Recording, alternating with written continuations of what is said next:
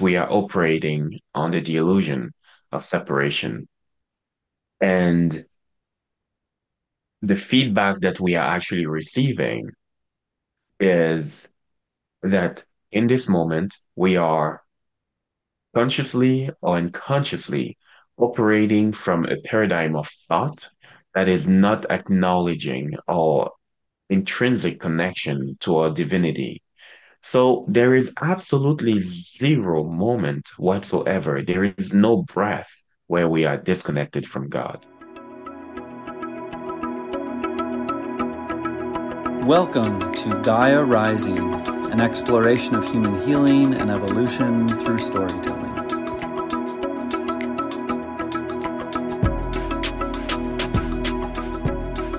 Welcome, everybody, to another episode of Gaia Rising podcast. I am so thrilled and so honored and so excited to be joined here today by my brother, my friend, my mentor, Xavier Dagba. Welcome, Xavier, to the podcast. And it's a pleasure to be here. I'm excited. I don't even know what I'm excited for at this point, but just sharing this space and having the opportunity to expand on whatever will come through today, that excites me. So thank you for having me. Yeah, I'm really happy we made this happen. And I also feel that same excitement with just how I'm sure we will be weaving in this space. Yeah. Just for anybody who's listening to give a little context, Xavier is a life coach, a spiritual guide, a master shadow worker, weaver. He's a poet, he's a musician, he's a family man. And he's many things, but he's been my teacher, my mentor, and has been a profound guide. And this conversation is an opportunity that I wanted to create a container for us to share some of the conversations we've had throughout our time together, because we share a lot in common, particularly around our origins in Christianity and our missions, serving the light and helping others unlock their light. So so honored to have you here, Xavier. And why don't we just start off with, for any listeners, I know you've spoken about it on a few podcasts before. I first heard you with Adam Jackson on the Sacred Sons podcast. And just for context, though, for those listening right now, would you be able to tell a little bit of your story and how it shaped you and how it brought you into the path that you're on now? Yeah. I was born and raised in Cameroon. It's a country in the central part of Africa. And I'm the second of six siblings. And my parents, um, were just the hardest working people I know. They, in a very difficult economical context, they did the best they could. They invested everything in us, in their children.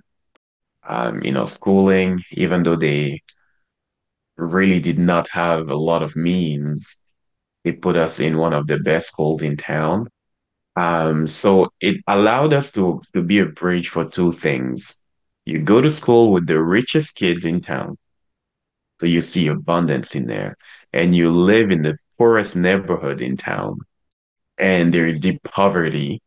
So that created a lot of perspective for us growing up, and also a lot of gratitude for the effort that my parents were putting in us. I'm just realizing there that I've always been at intersections between worlds growing up.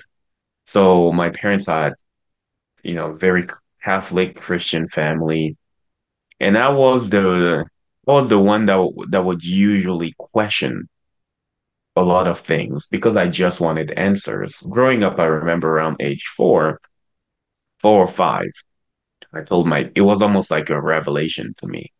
I told my parents that I came here to be a priest, that I wanted to be a priest.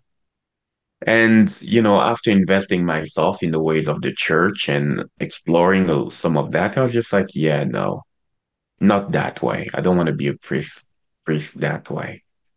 Um, so there were just a lot of aspects of Christianity that did not sit well with me, and a few of them were that there's this jealous God and this fearful God, this God that you need to be afraid of.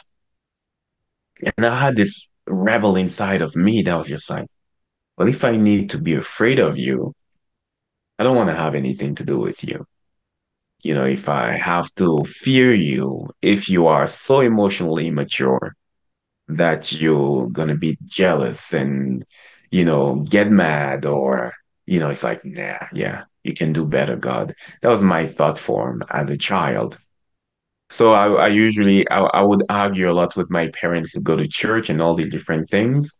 So growing up, there was this lingering feeling inside, and that there was something wrong with me. How come I did not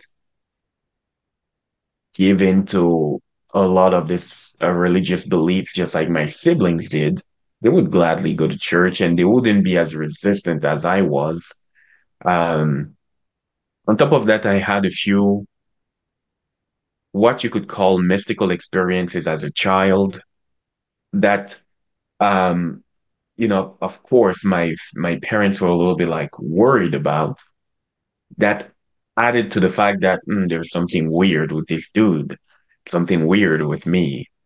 And yeah, the thought form that there was something evil about me was really there from a young age. um and I really started exploring that even more. In my youth, I didn't really have a lot of answers. And, I started when I reached age 24, I got the opportunity to pursue a PhD in economics at the University of Montreal. And I accepted that opportunity. I came to Canada. It was around 2013. And it was the cocoon that I needed as well to kind of like re-explore the fabric of my spiritual and religious beliefs. And there was a great degree of like dissolving and learning and strengthening at the same time that happened during that time. Um, what I'm gonna say is the limited ways that I had to look at God and divinity or source or the universe, they expanded. I realized that there were so many um human projections that we put on something that is not human, something that is divine. And that liberated me to a great degree. It gave me a certain degree of freedom to just experience the world outside of the Christian judgments that I had. Because, I had a very strong Christian conditioning, even though I was resisting a lot of it. There's also a lot of it that just came in. Conditioning is really strong. So it was almost some sort of like, I'm not gonna say emancipation in terms of like turning away from it, but it was just like adding to it. It was like stretching the boundaries of what I thought God was or source was. And that was liberating on its own. So, going through that kind of spiritual awakening or reawakening, because I can say I've had many, but that was one that caused me to decide to drop the PhD, which was also a great awakening for me because it created a lot of discord with my family, a lot of family estrangement that we've had to work through. It put me on a different path, just like romancing my inner divinity and seeing where it wants to lead me. And that was a deep journey to the shadow, being in this foreign country completely alone, navigating at times financial hardship, redefining who I am, experiencing homelessness. trying and failing at so many businesses, and through that, continuing to refine that relationship. In a nutshell, this is what my journey has been, from, from where I came from to where I am today. There is the core of it. I did desire to just romance what it is that this divine force inside of me wants to create through me, as me, in this lifetime. I am really curious about that. So yeah, this is that's how I can introduce a little bit about my journey. Mm-hmm. Mm-hmm. Yeah, I really appreciate you sharing that context. I relate so deeply, of course. I also come from a family of six, deeply religious. Your family is Catholic, mine was Orthodox Christian, which were once the same church before 1054, if you go back far enough. Um, I also wanted to be a priest. When people asked me at a young age, I think I was 5 or so. Yeah, when people asked, I'd say I want to be a priest and a monster truck driver. Um, and like I see the work that I do today. I mean, I'm kind of doing that in my own way, much like I see you being a priest in your own way. Maybe not with that label, but if we define maybe priest as like within that context of how we grew up at 5 years old, it was like being a spiritual leader, being called to that, and Yeah, helping people, helping their hearts, helping connect ourselves and each other to God.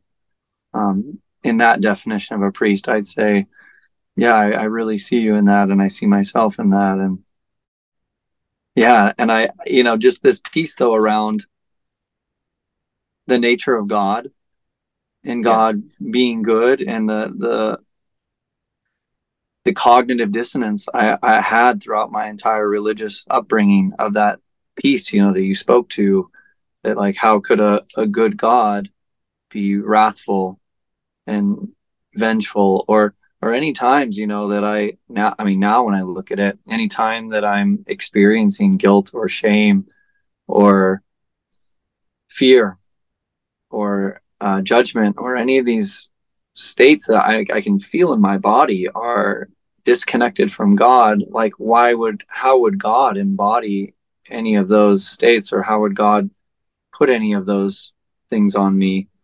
A good God, you know? mm, How could an unconditional God show conditional love yeah. in that way? Yeah, unraveling that has been for me a continuous journey, and I don't know if it's a journey that it feels like is complete for you. I know a lot of the Mm, work we did together was like unwinding a lot of these ideas and concepts of heaven and hell and judgment and fear, and uh, yeah, just deprogramming a lot of those codes, and while still maintaining the gold in there, right? Because the church and the religion, the Christ consciousness we grew up within, like you're still very much connected to Christ, right? to a great degree, yeah. Yeah, could you Yeah. talk more about that? So, there are so many things that you said, and you mentioned at some point the states of like experiencing shame and guilt, states that are disconnected from God. And to that, I would love to say that these are states where we are under the illusion of separation. These are states that are reflecting to us that we are operating under the illusion of separation. And the feedback that we are actually receiving is that in this moment, we are consciously or unconsciously operating from a paradigm of thought that is not acknowledging our intrinsic connection to our divinity. So there is absolutely zero moment whatsoever. There is no breath where we are disconnected from God. In these moments, we may be operating from a perception that anchors that separation.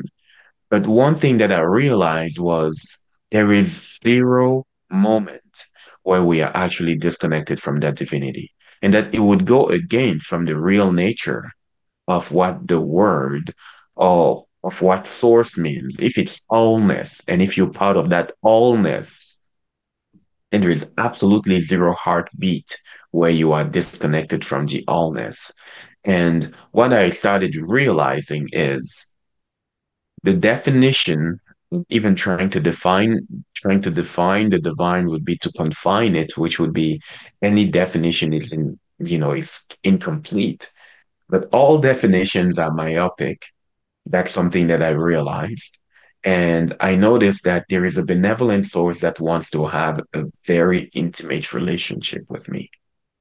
And an intimate relationship that is not a dictatorship of goodness, which is a key thing here. It's not a dictatorship of goodness. It's like, I need you to be obedient unless you're going to be rejected and, you know, you're going to become the scum of the earth. It is none of that. And it was really in full honoring of that instrument, that God-given free will. Um, so that was one thing that was really liberating. But he was also noticing that when I look at the love of a mother towards a child and a way, the way a mother can be completely devoted to a child. I've seen mothers hide children that were criminals in the neighborhood where I grew up in. And she would have done every single thing to try to save her son. And it's almost as if he could do the worst of the worst and she could find it within herself she would condemn and still kind of like take him in. There's something that I witnessed, and I was just like, are you trying to tell me that God would love less than this human mother? And I'm like, yeah, no. So that kind of first thing really shifted dramatically for me. And I started realizing that I've been judging myself more than the divine has ever judged me. I've been beating myself up more than um, God, source, the universe has been ever judging me. And that I was invited to grow in the way I was relating back. So you asked another thing about my relationship with Christ or Christ consciousness at the moment. This may offend some people, but I really relate to the man as the man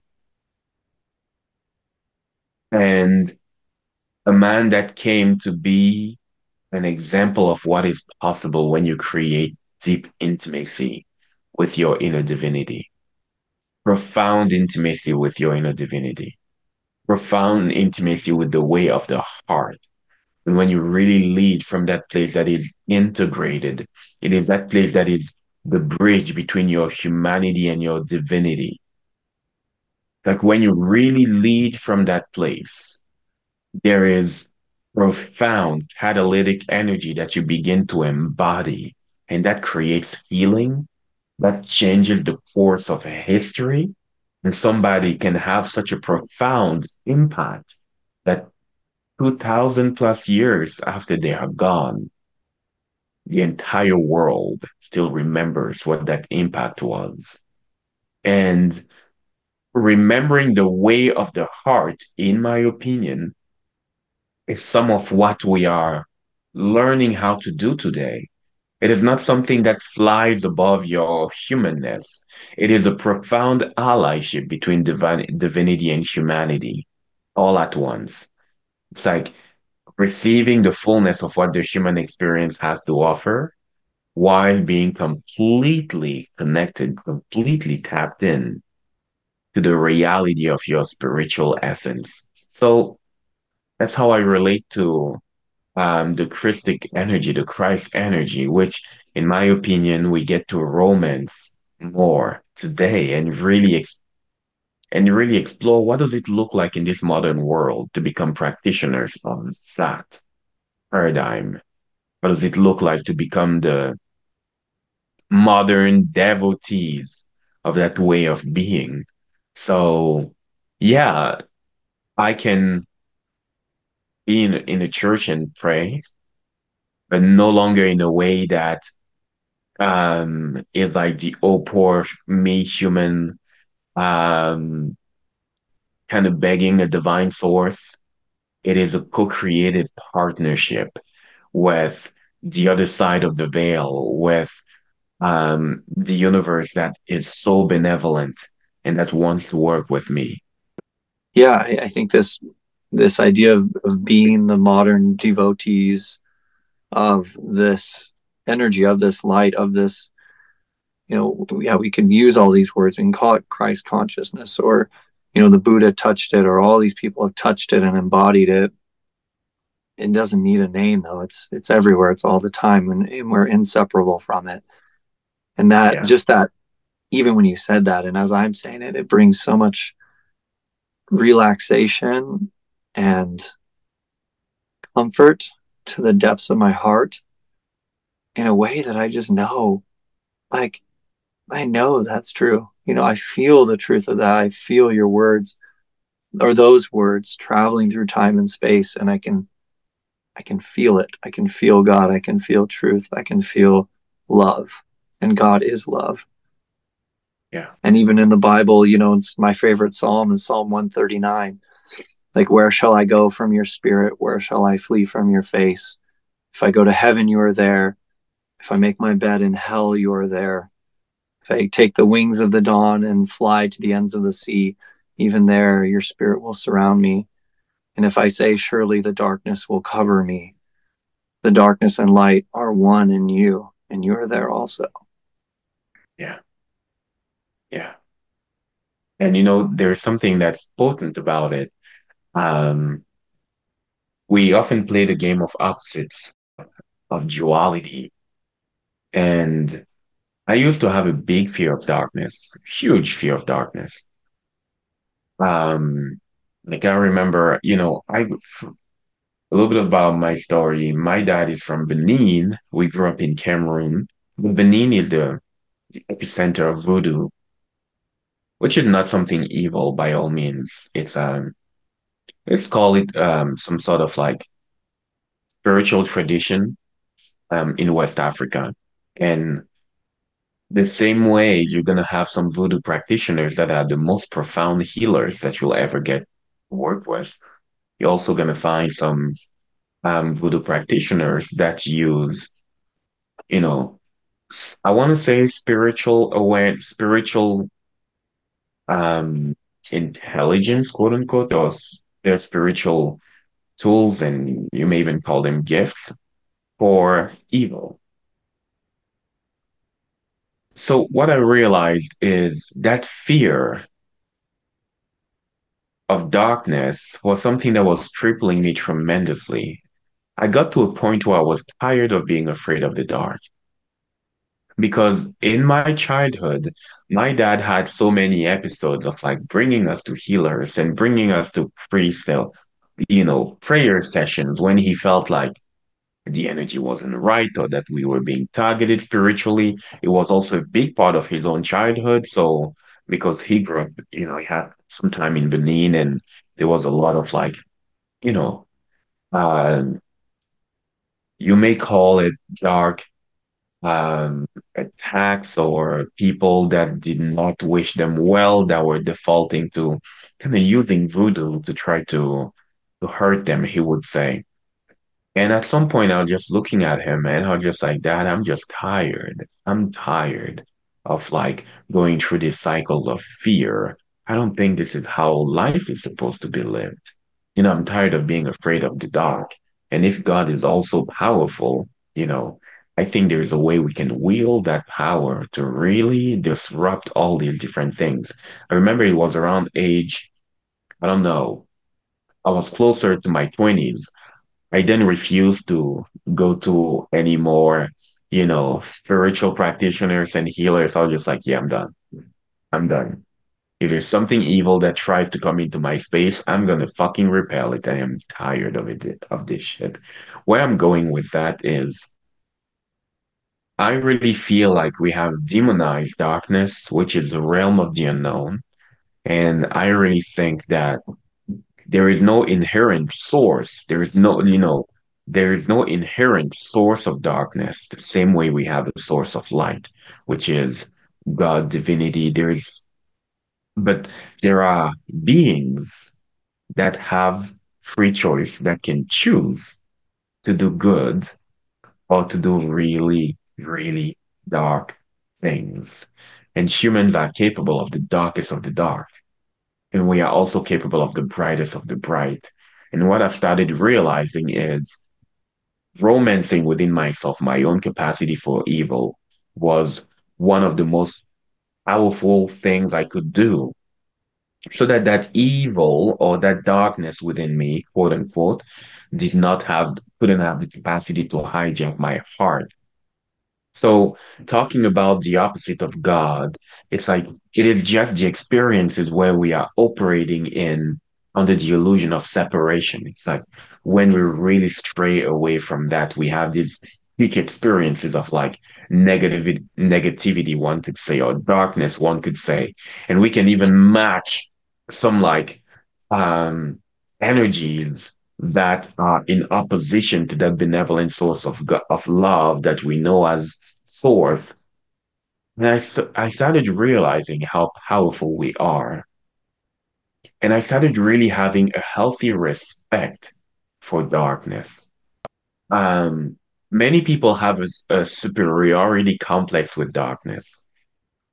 It's like I'm good, that's bad. I'm light, that is dark. A lot of people, we have this kind of like attachment to goodness. We have a superiority complex with criminals, with people with the evildoers of the world. And because of that, we other them. And as we other them, we also other the part within us that has a capacity for precisely what they do. And the reason why I was so seduced by the practice of shadow work was, I think I shared that with you at some point. A big part of our journey um, of evolution, a little like Christ, is to be tempted in the desert by the devil. What I mean by that is to romance your darkness. Mhm. And it only makes sense that if somebody had such of and I think it's metaphorical for the biggest part of it, but it says a lot about our journey of integration. At some point, you have to meet your capacity for darkness fully, and you have to look at the dark inside of you, which is the quote unquote hell you have created within you, where you have banished all the parts that weren't lovable enough. So we have that inner hell that we have created, where everything within us that is not godly, that is not likable, that is going to get us in trouble, that is too painful, that is too challenging, we reject. And I started meditating about the nature of darkness itself. Just pay attention. When you don't want to see something, you put it in the dark. When something is annoying to you, you put it in the dark. When something is challenging, you put it in the dark. When it's too painful, you put it in the dark. So imagine and think of the dark as an entity. That dark would say, give it to me. Oh, this is bugging to you. This is annoying to you. Give it to me. I will hold it for you. This is too difficult to be with. Give it to me. I will hold it for you. This is not welcome in your world. Give it to me. I will hold it to you. There is profound benevolence in darkness, a great degree of benevolence in darkness. It's like, I will hold, says darkness, I will hold everything that keeps you from being able to function in the world. Give it to me. I will take it. And when you become aware of that benevolence in darkness, you start realizing. It is almost a divine form of benevolence. It is purely in service of you. If you feel dissociated, the parts that you can't be with, your darkness is going to hold, your unconscious is going to hold. You feel shameful? Give it to me. I will hold it. It is profoundly benevolent. And when you feel into that benevolence, you're gonna start realizing that we have rejected in the dark huge aspects of our humanness. And usually when these parts go unchecked, they wreak havoc in the world. I call darkness the dark side of your higher self, or the dark side, the dark face of divinity. It is one and the same thing. And the more you are able to romance it and integrate it and even open your heart to it, not in any complacent thing, the less it has power over you, the less you become, and the less things that are not loving can latch onto you, whether it be darker thought forms or darker entities or however you wish to call them, the less they have an ability to latch onto you, the more integrated you are, the Mhm. more unfuckwithable you are by um, what we would call dark energy. So the relationship we have not only with light, but also with dark is invited to shift in this paradigm. And yeah, that's just the only piece I wanted to add there. Yeah, that's profound. That's profound because that shift in relationship, what you're speaking of, this profound benevolence of darkness, is almost, Yeah. I see it as in the yin yang way. This is like where God is in the depths. Even in the depths, you are there with me. Like God is there too. How could God be outside of or separate from anything in space and time, in any capacity, in any realm? God permeates all of it, and love is beneath all of it. And as someone who's traveled, that it's amazing for me. Like in a lot of my journeys, whether it was you helped me integrate my Temescal journey last year. That I haven't shared it on this platform at all, but like I had a completely sober, like went into a Temescal, which is like a sweat lodge or a really hot sauna with ceremony, and had a ended up purge through. It was really a purge, actually. It was like this mental, I went into like a psychosis basically of like these swirling thoughts that came from the depths of my being, of my fear of hell, and it like created and fear of darkness that then manifested into an experience of complete disillusion of my psyche, and like my entire reality and what I thought was my life dissolved and was all an illusion the entire time. And I went just, yeah, I emerged completely with darkness and with the illusion, which was like I created with my own mind in that Mm. moment. And it was a powerful, excruciating, it was the most excruciating thing in my life, but um on the other side of it, uh, and on the other side of death and disillusion and complete darkness, these portals, death itself, like this is what Christ did, going and dying and resurrecting from the tomb. We look around nature everywhere. Where is there an end? Where is death the end? It's never the end. Like, Yeah. look at the spring always comes after the winter. The sun always rises again through the darkness of the night. So why the heck would we think God is any different, or that, yeah, this illusion of somehow there being some absolute or some separation from God, some absolute darkness or hell. Um, it's such a relief, again, just speaking again to what you're sharing, and this journey you've been on, and that I've been on as well, and just connecting to yeah, these concepts that you speak so eloquently about. Um, yeah, I You think see, this very healing, you know. yeah. There's something there that you're mentioning, because usually what people do with this awareness is they basically downplay what we perceive as negative. It's like with this awareness, they usually um, rationalize not being with the parts that are um, difficult to be with. And so sometimes you're going to be hearing the it's all good and it's all going to be okay and it's all God. And sometimes we use that as I want to say a way to take ourselves out of the darker situations.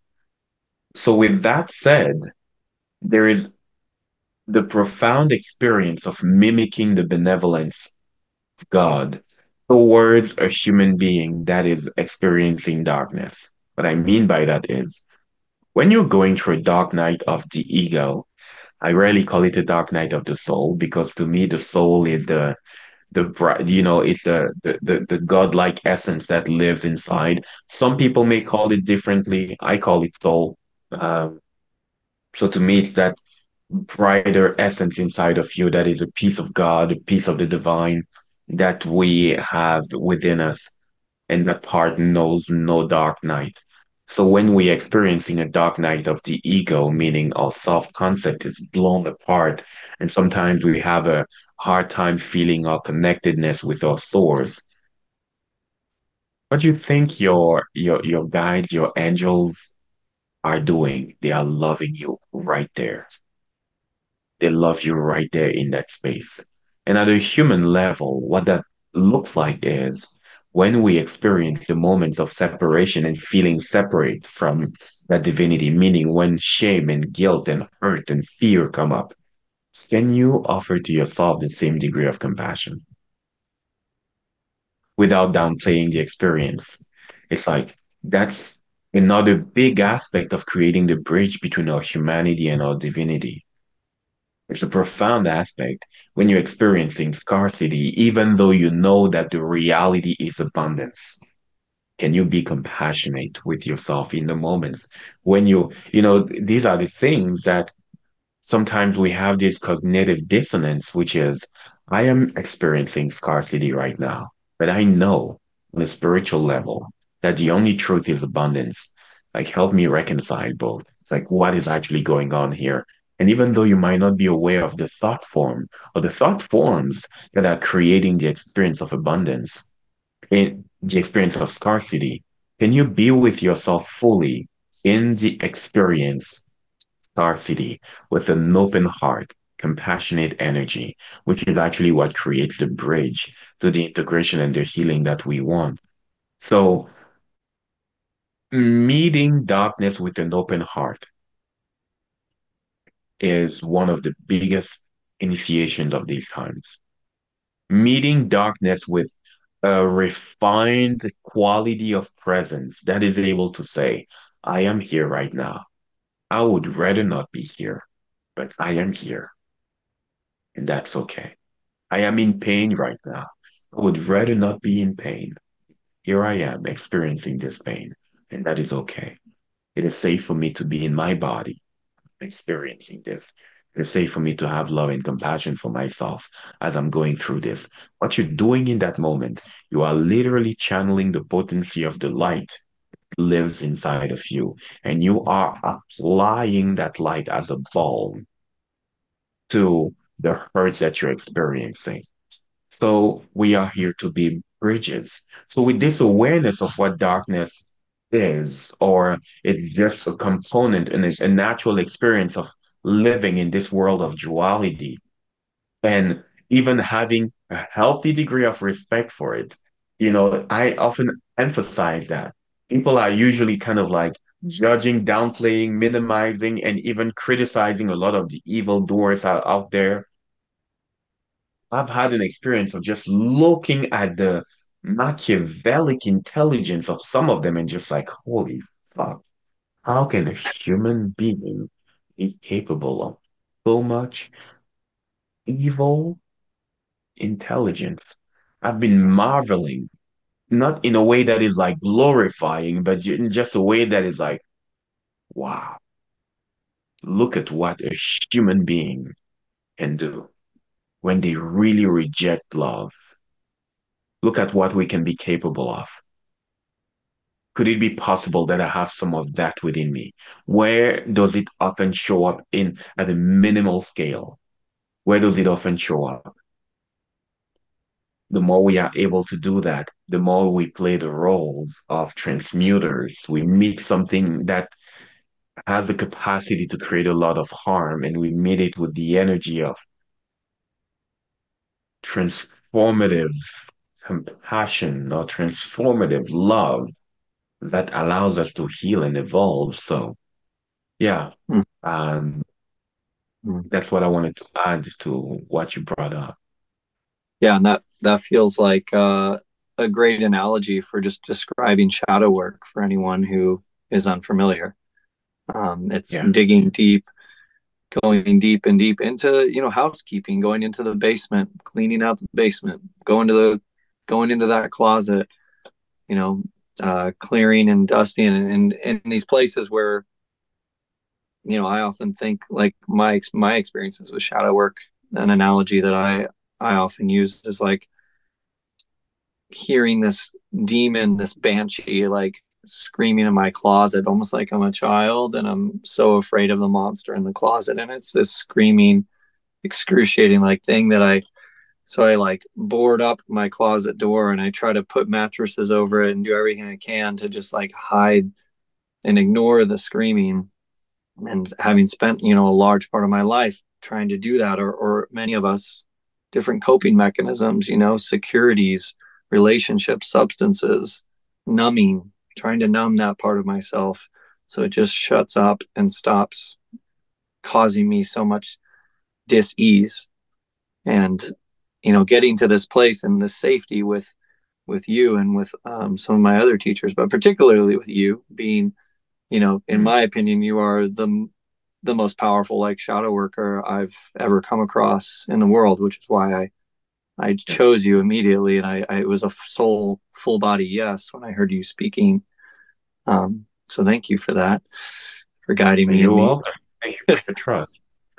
Yeah, yeah, but like going to these spaces and pulling back all the things that I'd guarded against this thing, and opening that closet door and reaching in with just a big old hug to my the thing I fear the most, which I think is some demon or the devil or something, and it actually turns out to be my like inner child, from some part in my past, who's just been, or my inner baby who's been this screaming, crying child that just needs the love and attention of a parent, of myself now, and like coming into those spaces and realizing, and just the releases, of just like, oh my gosh, this thing that I thought was evil or like was so scary, or like I tried to get rid of and burn, was actually like a core part of my essence, and like this hurt part of me, you know, and Yeah. bringing that love and bringing that balm and the tears and the releases and the just the memories that can come up through these guided processes, which and I'm also like it's a calling I have. This is like as our priest archetypes, like I'm also facilitating shadow work in my coaching. um it's the most beautiful thing I've ever witnessed, but it's really edgy for sure, for us to go like diving deep into the places that we've feared the most, that we've repressed the most in our lives. Yeah, it's a and for anyone who's listening who feels this call, I mean, it's obviously it's something I would encourage you to act upon, and to trust your intuition, to trust that no matter how much fear you have or resistance to it, like what we fear the most is exactly the portal that we need to go towards. That's where the gold is, at the depths of the Yeah. ocean, and it's where our greatest gifts lie. And I know that's a lot of the themes in what you do, Xavier, and how you guide people. I'm sure you have some words you'd add to that. There is something really potent. Where do you find gold? You find it in the dirt. Where do you find diamonds? You find them in the dirt. Um, and it's just an analogy for the fact that some of the greatest gifts are not necessarily found just in open air or um, you don't climb a tree necessarily to get them. There is a lot of beauty that hides in the dark, a lot of gifts that we have disowned, a lot of brightness that we've repressed. And our ability to uphold our light is proportional to how deep we've gone. It's like there is a grounding that is necessary before elevation. And the same way roots need to get deepened for a tree to be even more elevated, there is some of that that is needed for us. And it is a necessary journey of our expansion. I think the one-sided way of like spiritual evolution, which is only romancing the good and the positive and the nice, can create what I like to call spiritual dissociation. And we are stepping out of the paradigm of spiritual dissociation. It's just like the only good vibes, the good vibes only paradigm. It's like, yeah, sure, invite the good vibes. But when the dark ones, when the difficult vibes are here, can you be with it? And sometimes you're gonna find out that some of the difficult vibes that you were experiencing, it was your brightness that was screaming, de-shame me. That's what I've experienced for myself a lot. Some of the things that it feels easier and easier for me to tap into when I create, even when I share poetry, even when I write, those are things that I had rejected. I never saw myself as a writer. I never saw myself coming up on Instagram and sharing some of the things that I'm sharing right now. I was just like, no, this is not me. I was like, I'm more of like an analytical mind. I have a master's in mathematics. Um, and I went into statistics and economics after that. I was like, yeah, I never really saw myself necessarily as a writer. But the more you start romancing the shame that I had around writing, the shame that I had even around my use of English, because English is easily, a second language, maybe even third. So going in these spaces is what unlocked my ability to stand as unapologetically as I can in what my expression is at the moment. So there is brightness in there. There's a tremendous amount of brightness. Yeah. Yeah. Yeah. Would you say, I was just curious, as you were talking about the out of, how you can be out of balance, constantly seeking love and light and upward, Yeah. momentum. Is it possible to get out of balance going deep into shadow work, do you think? Or like I also connect this with like ice baths, for instance, or like edge just meeting edges and like going deeper and deeper. For me, it feels almost infinite because of there's a level of resistance that is intrinsic to it, that it's like I wouldn't be doing it unless it was absolutely consciously. I'd actually be avoiding it generally. It's like I can only be doing it when it's conscious, and every time it seems like the fruits go upwards. Is that the nature of it, or do you think there is some form of balance? Can you overdo it? Oh, definitely. I think it can be overdone. I think that there's a big shadow in shadow work and shadow into healing. It's like um it's almost a little bit of that perfectionist mentality that is applied to shadow work. It's like I need to get rid of all shadow. Let me find the next shadow to integrate. Yeah. Let me find the next thing that I have repressed so that I can integrate it. And when you do that, what you realize is you're constantly swimming underwater. You're constantly swimming underwater. There is a beautiful, the dance of life is integrative in essence. What I mean by that is its intention is to get you to integrate your wholeness. And you don't even need to force the or to pull so much. Your next relationship will bring up shadows to integrate. Your next client will bring up shadows to integrate. The next dinner with family will bring up shadows to integrate. It's like, yes, romance, love. It's like, by all means, create pleasant experiences for yourself. Really have that that desire to create joy in your life. It is okay to want all of these different things. It is okay to reach for the next um beautiful experience.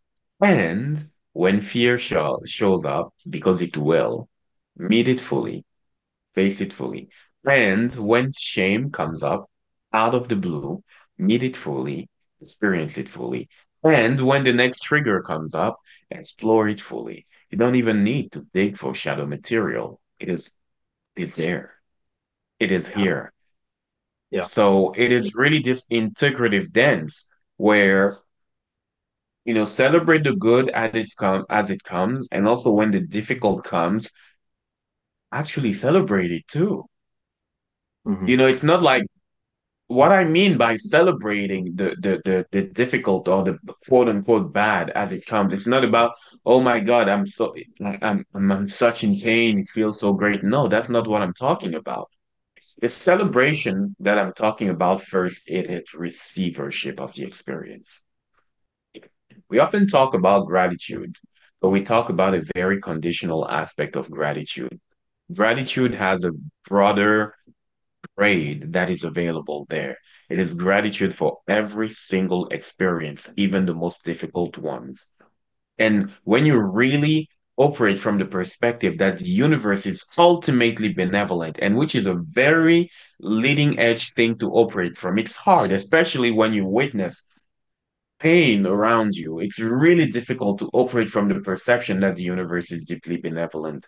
But if you challenge the the the resistance to doing that just for a hot second, and you allow yourself to really operate from the perception that the universe is really benevolent, when you have a challenge showing up, even though you might not have wisdom come full circle yet and know the reason why or everything, that is interconnected and intertwined in there, can allow yourself to receive it. Like, this is fucking painful. And it is here. Let me just see what is here. Let me be with this pain. Hmm. Let me explore what are its messages. Where is it coming from? Let me see this fear. What is beneath this fear? What part of me is getting activated right now as this trigger is coming up? You know, what does it have to say? If this trigger could talk to me, if this pain within my body could talk to me, what it would say is, and really romancing that profoundly. This is receivership. And to me, it's a form of gratitude. It's like, okay, I'm receiving this experience. I'm going to be with myself. I'm going to be here in my body, connected to my heart, connected to my cells as I receive this experience. It's not just going to be a cognitive experience, it's going to be a full-blooded emotional experience. And I'm going to savor the taste. Even when you taste something bitter, you're like, wow, my God, it's just like, what is that thing? Spiritually, we have the same experience, and it informs you.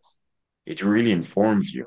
So, that is one thing that I really wanted to anchor here that is so critical in the way we integrate. It's a dance, it's an integrative dance. Hmm. So, of course, we can, whenever you create such a strong degree of attachment with, like, well, I only need to experience good vibes. There's some form of spiritual amputation that goes on here, spiritual dissociation, because we reject a lot of the other side that is actually necessary in creating an integrated human being. And whenever we become obsessed, we're like, oh my God, I discovered shadow work and I need to integrate all my shit. Hmm. What happens as well is we can get trapped in the shadow of shadow work and Yeah. then spiral. Yeah. And I appreciate you sharing that. I would say that even extends, I see that pattern beyond shadow work, just in healing in general, the shadow of healing. Like, I love that you're speaking to, like, life will present us with everything we need. It is constantly giving us exactly what we need in any given moment. And we don't need to go looking for demons to face or something, you know? This has been a big theme in my life lately, is like trying to prove myself or something, you know, or thinking, you know, like, I mean, we can go do all the ice baths in the world, go to all the ayahuasca ceremonies, all the shadow work, all the deepest, darkest, hardest stuff, and be obsessed with that. And that can actually be bypassing, for me, like my relationship with my father, or my relationship with my family, or my patterns in, yeah, in any relationship, or my relationship with money or career.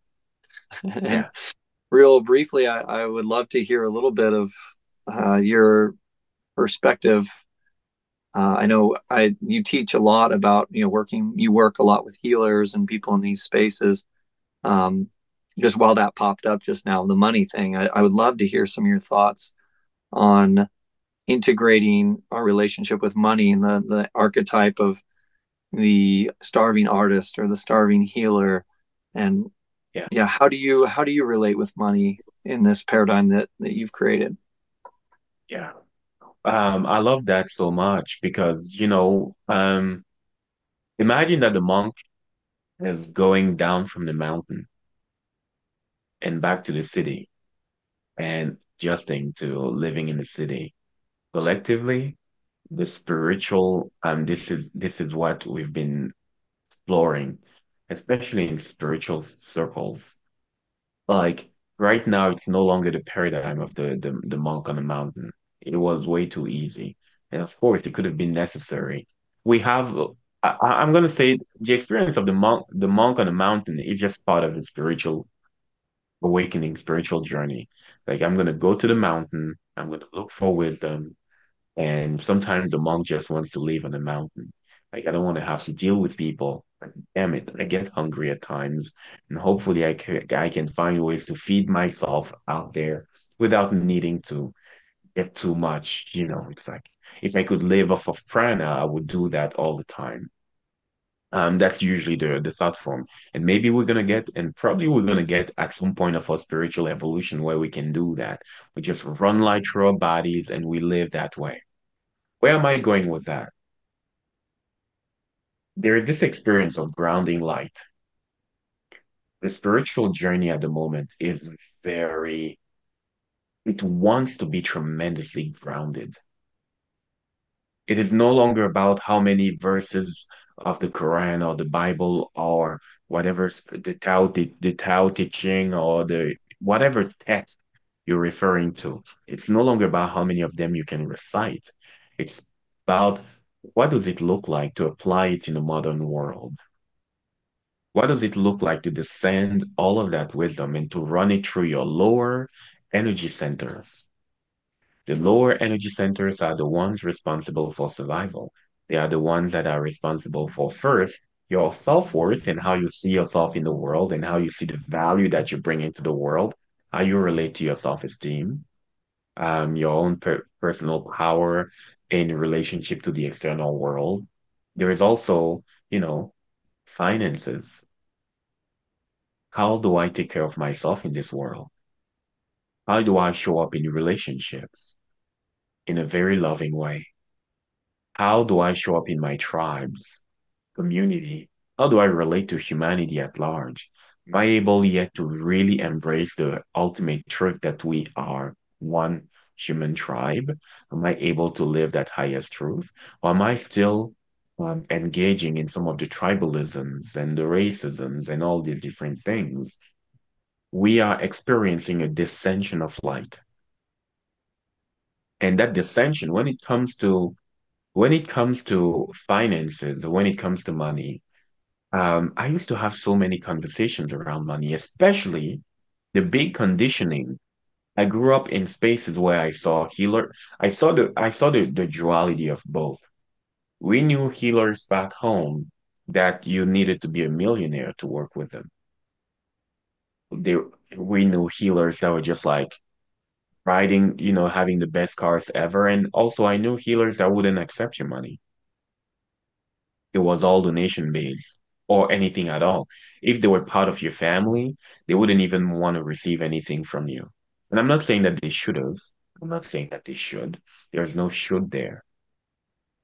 What I'm talking about is we have in spiritual circles, we take our light so much for granted. We take it for granted. To a certain degree, we offer it in ways that are not necessarily reciprocal, even when we are offering deep, powerful, life-shifting service to others. And there is usually this kind of mind virus. I'm going to call it the mind virus of scarcity in a lot of the professions that involve healing, supporting others, um, holding space. And that is something that we really get to explore. I usually talk about prostituting our light, which is seeing some of the greatest healers and beautiful lights out there in the world. Um, blocking I've done that.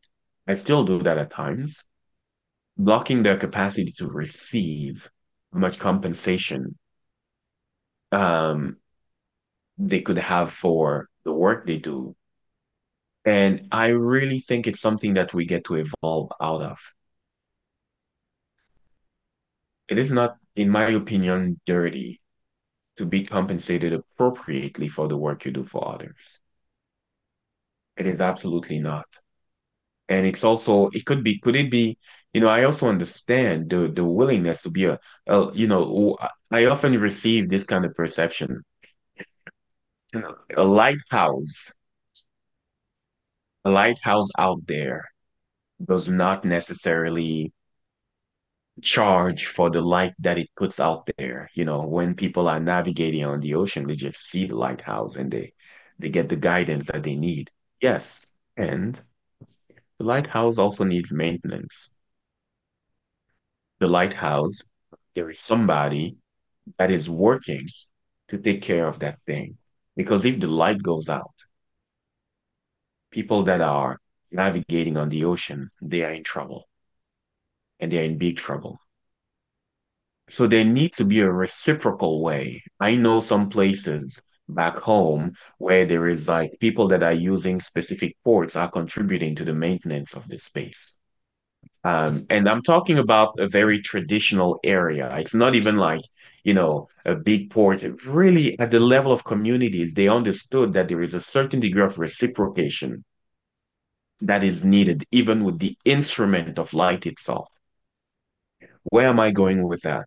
It is not just necessary, it is also appropriate for anybody in this kind of line of work to be at a space where they feel like their light is not being used, to be at a space where they feel like they are not depleting themselves because it can be really challenging to just maintain that devotion to your light when the survival needs are not met. One of the best ways to actually hijack your light is to have your survival needs not met because you step back into fight of life and you default usually when we feel unsafe. And safety is not necessarily just like being threatened by somebody out there. Feeling unsafe has a really huge economical aspect to it. It is really hard to stay connected to your life. It is really difficult to remain connected to your light when survival needs are not fully met.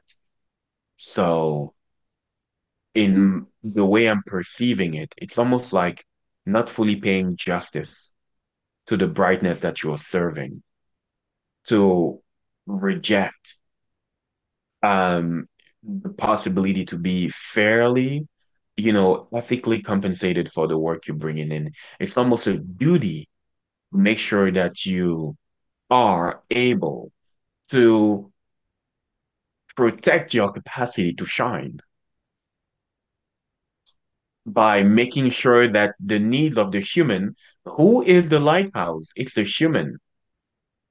It's almost as if you're telling we usually stand above some pedestals and we tell the human self, imagine that there is a human self. It's like the part of you that has to take care of business, the part of you that has to deal with your relationships, the part of you that has to pay your bills.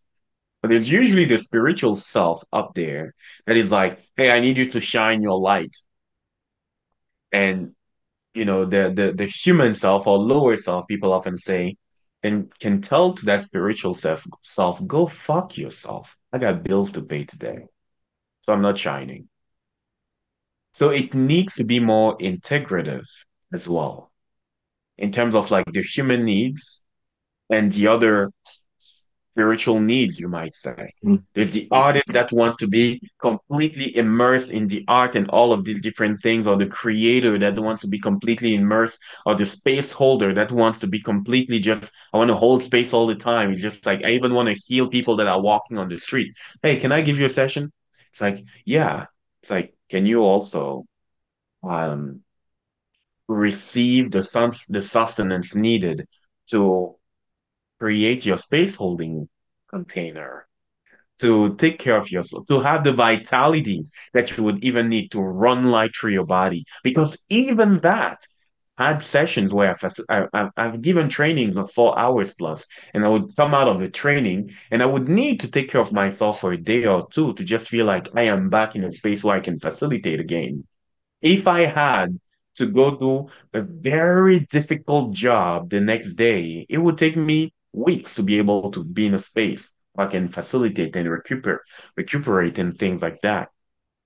It is, in my opinion, just a very honest reality of what it looks like to be a light worker, the devotee of your own light, and also having a human experience. The human experience has real needs. And it's okay to take care of them. I often joke with people, but I really say that without joking. I will never believe that Jesus was broke. I will never buy into that. I will bet whatever I have that this is a guy that was really tapped into the reality of abundance. And could it be possible that he could create gold out of thin air? Yes. Maybe not. I don't know. But that would also be another form of abundance. If I had that capacity, I would do so myself and I would sell that gold. And I'll be at peace with that. And I'll be a gold hustler on this as a side job, and I would be a healer.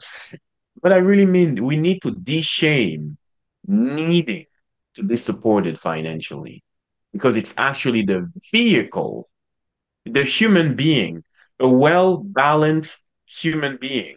And I'm not talking about some sort of like person that will just like drift on other people's desperation or just no, in an ethical way. A well taken care of, a well taken care of human being is the ultimate vehicle for the life that we need right now. And that's okay. So that's what I got to say to that. Beautiful. Beautiful. Thanks for bringing that in.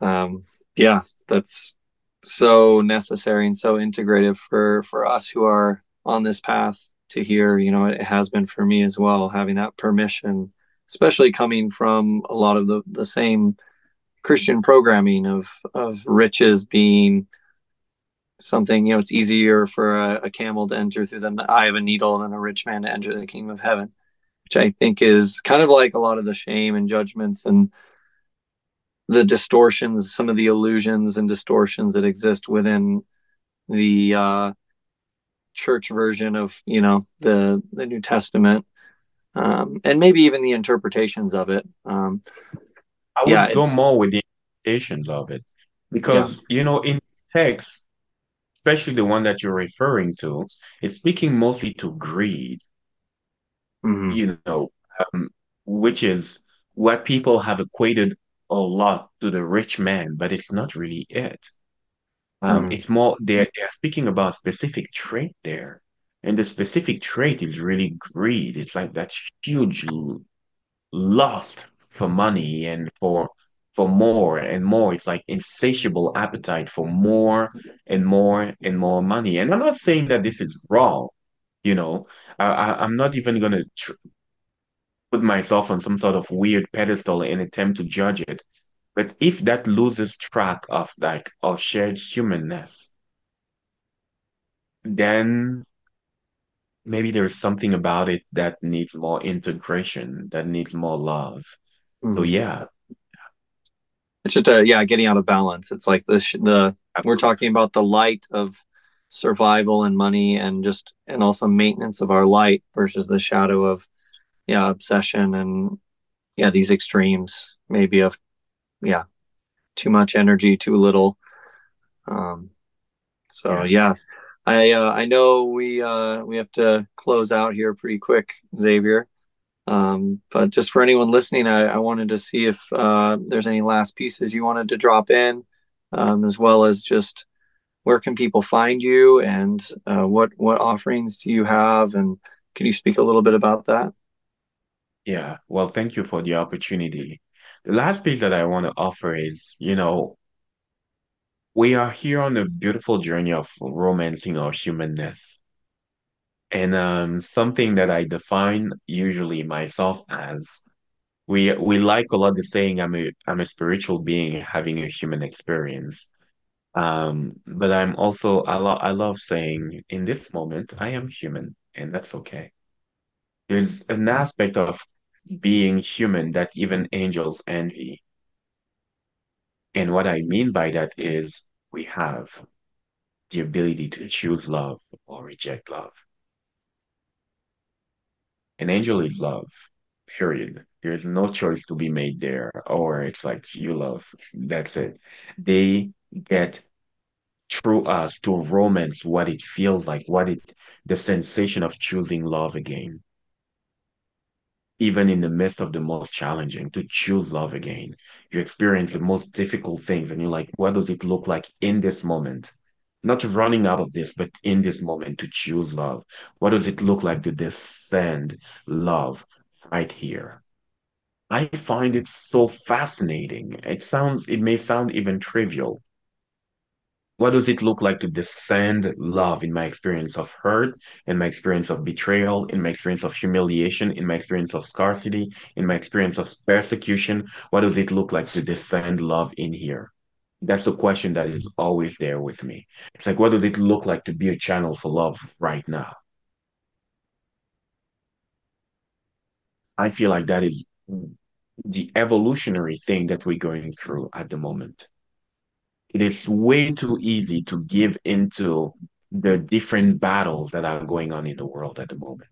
And of course, there is a place to stand for what is good. There's a place for that, but you can also stand for what is good and at the same time hold space for the unity of everything. And in my opinion, this is the cosmic paradox of anchoring unity consciousness on the earth plane at the moment. We are devotees of that thing, at the very least, those who will resonate with that.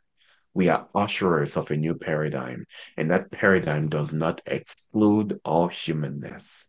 It doesn't exclude any aspect of our humanness. This is the reason why, on a global level, we get to see the darkest of the dark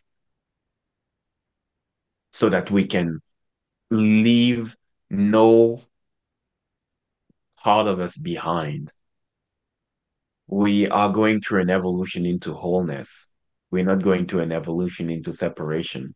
And that means getting into a place where your open heart can meet fully every single aspect of you. Let me simplify it. Meet yourself fully. Look at the darkest, look at the brightest, with an equal degree of like openness and compassion for all. And fourth, keep continuing, keep working on creating the most beautiful, benevolent experience for yourself that you can.